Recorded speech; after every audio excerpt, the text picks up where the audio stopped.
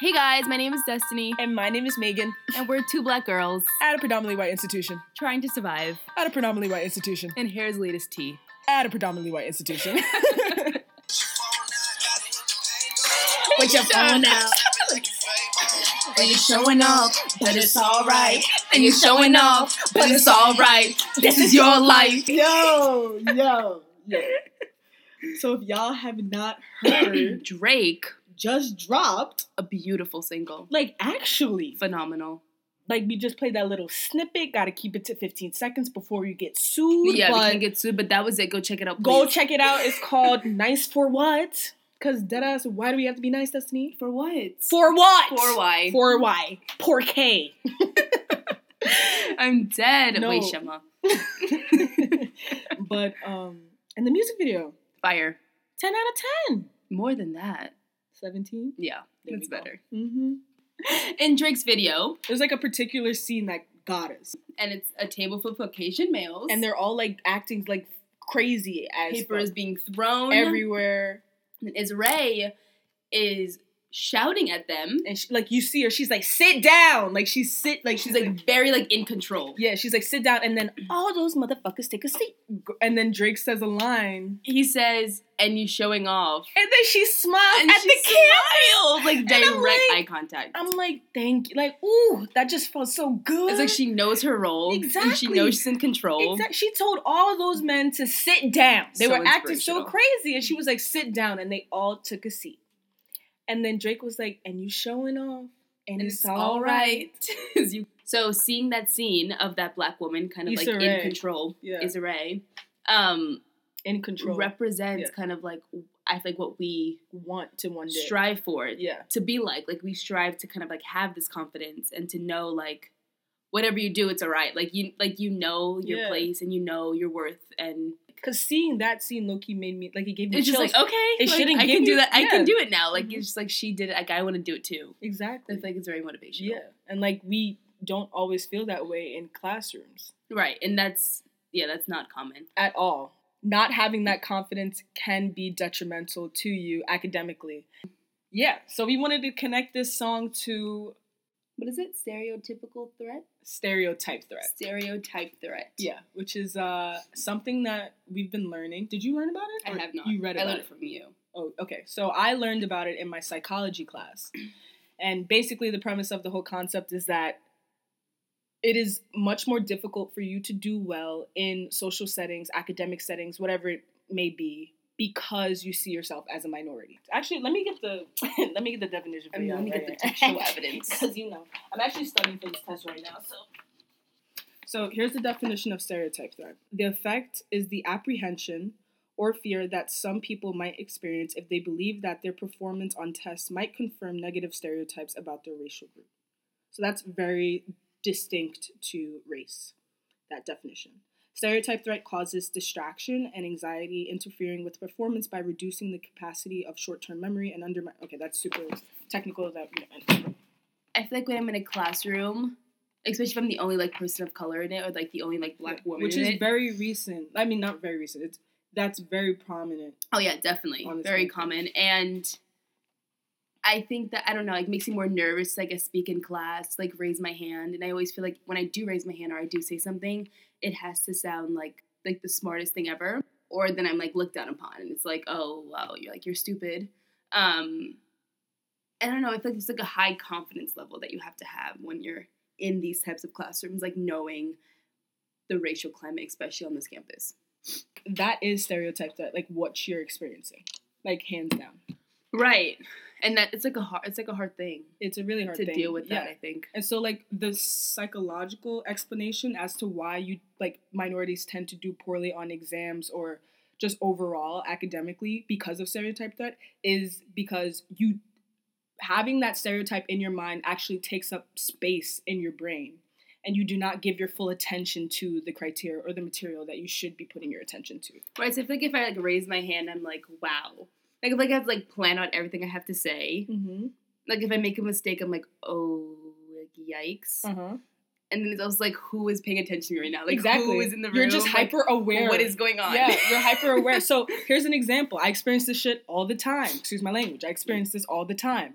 I'll raise my hand. I'll be so freaking nervous. I'll raise my hand. I'll ask the question. I'll stutter. And then when the teacher answers my question, I dead will not hear a single word that comes out of that man's mouth. So like, I'll be like, did I just sound stupid? I dead just sounded stupid. Like, all these kids think I'm fucking stupid. And I will not understand what he says. And I will not ask the question again. Right. No. That's it. Because you really, like, it took so much out of you to, like, Yeah. say what you had to say. Yeah, and sometimes you really need to answer that wow. question. It's just like, what? Like, how do you fix that? Well, okay, so my psychology professor, who is so amazing, I love him so much. He's so smart. Shout out if you're listening to this.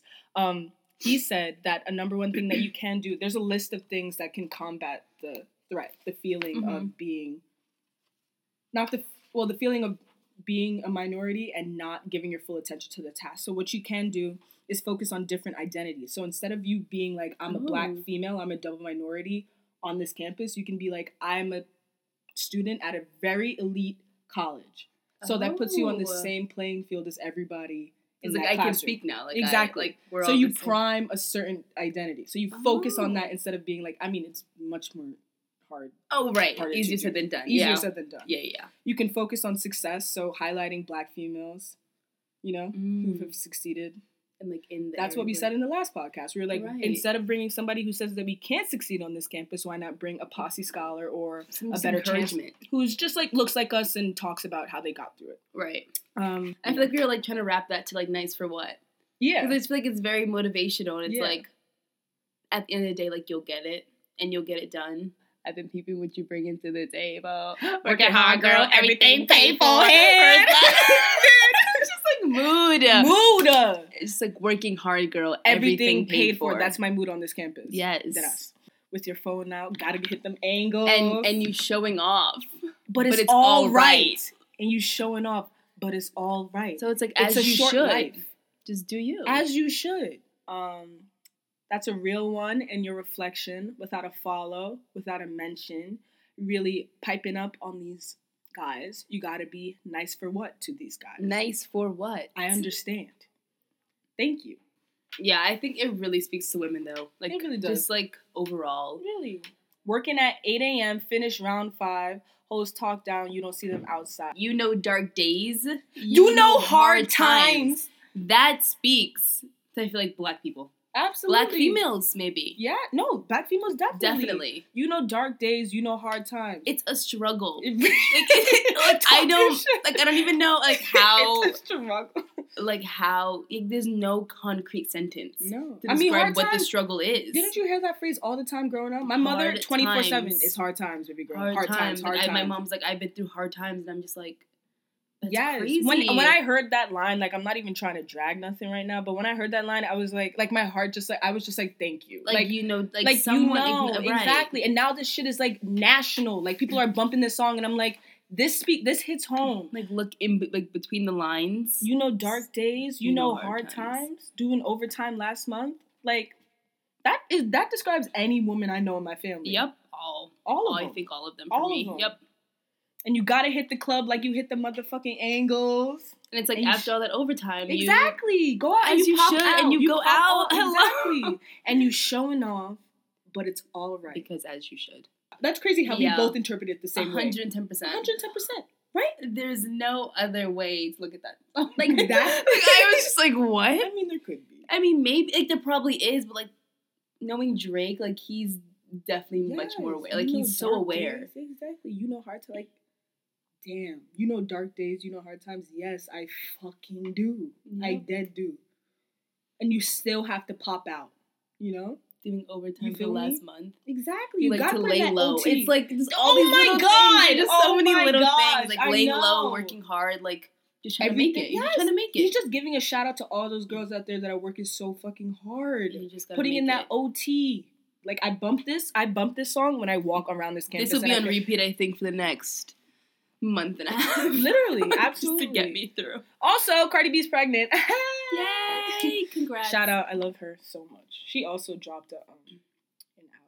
And there's this one song called Replay. What's it called? I don't know. It's with Kalani. Oh, Ring? Ring. Oh, that. You don't ring my line no more. It's like, I was like, awesome mood. Anyways. Retweet. Art. But yeah, I think that's Yeah. That was kind of where we're headed. Yeah. So, like, how nice for There what was a tied in. negative, and then Drake helped. It really did. Because we were talking about stereotype a lot. We were. And then he dropped a song, and I was like, And Megan was like, listen to this song. I know. I was like, okay. I hit up Destiny for like, 8 a.m.? I was like, oh my God, Destiny. I just woke up too. And I was like, okay. I know, like, your eyes It barely was open. so good. And I was like, open your computer, let's go. It was really good. But Amanda, our friend Amanda, has this conspiracy that Drake is like gonna drop these like ballad ass songs and then disappear for the rest of his life. Yeah, maybe. I would cry. I'll cry too. You know what I think he's gonna do? I think he's gonna like take over what's it called? OVO. OVO. Hey, it's Ethan. What were you guys talking about? All right. Check out the podcast, why don't you? All right, bye guys. Thank you. Yo. You're out.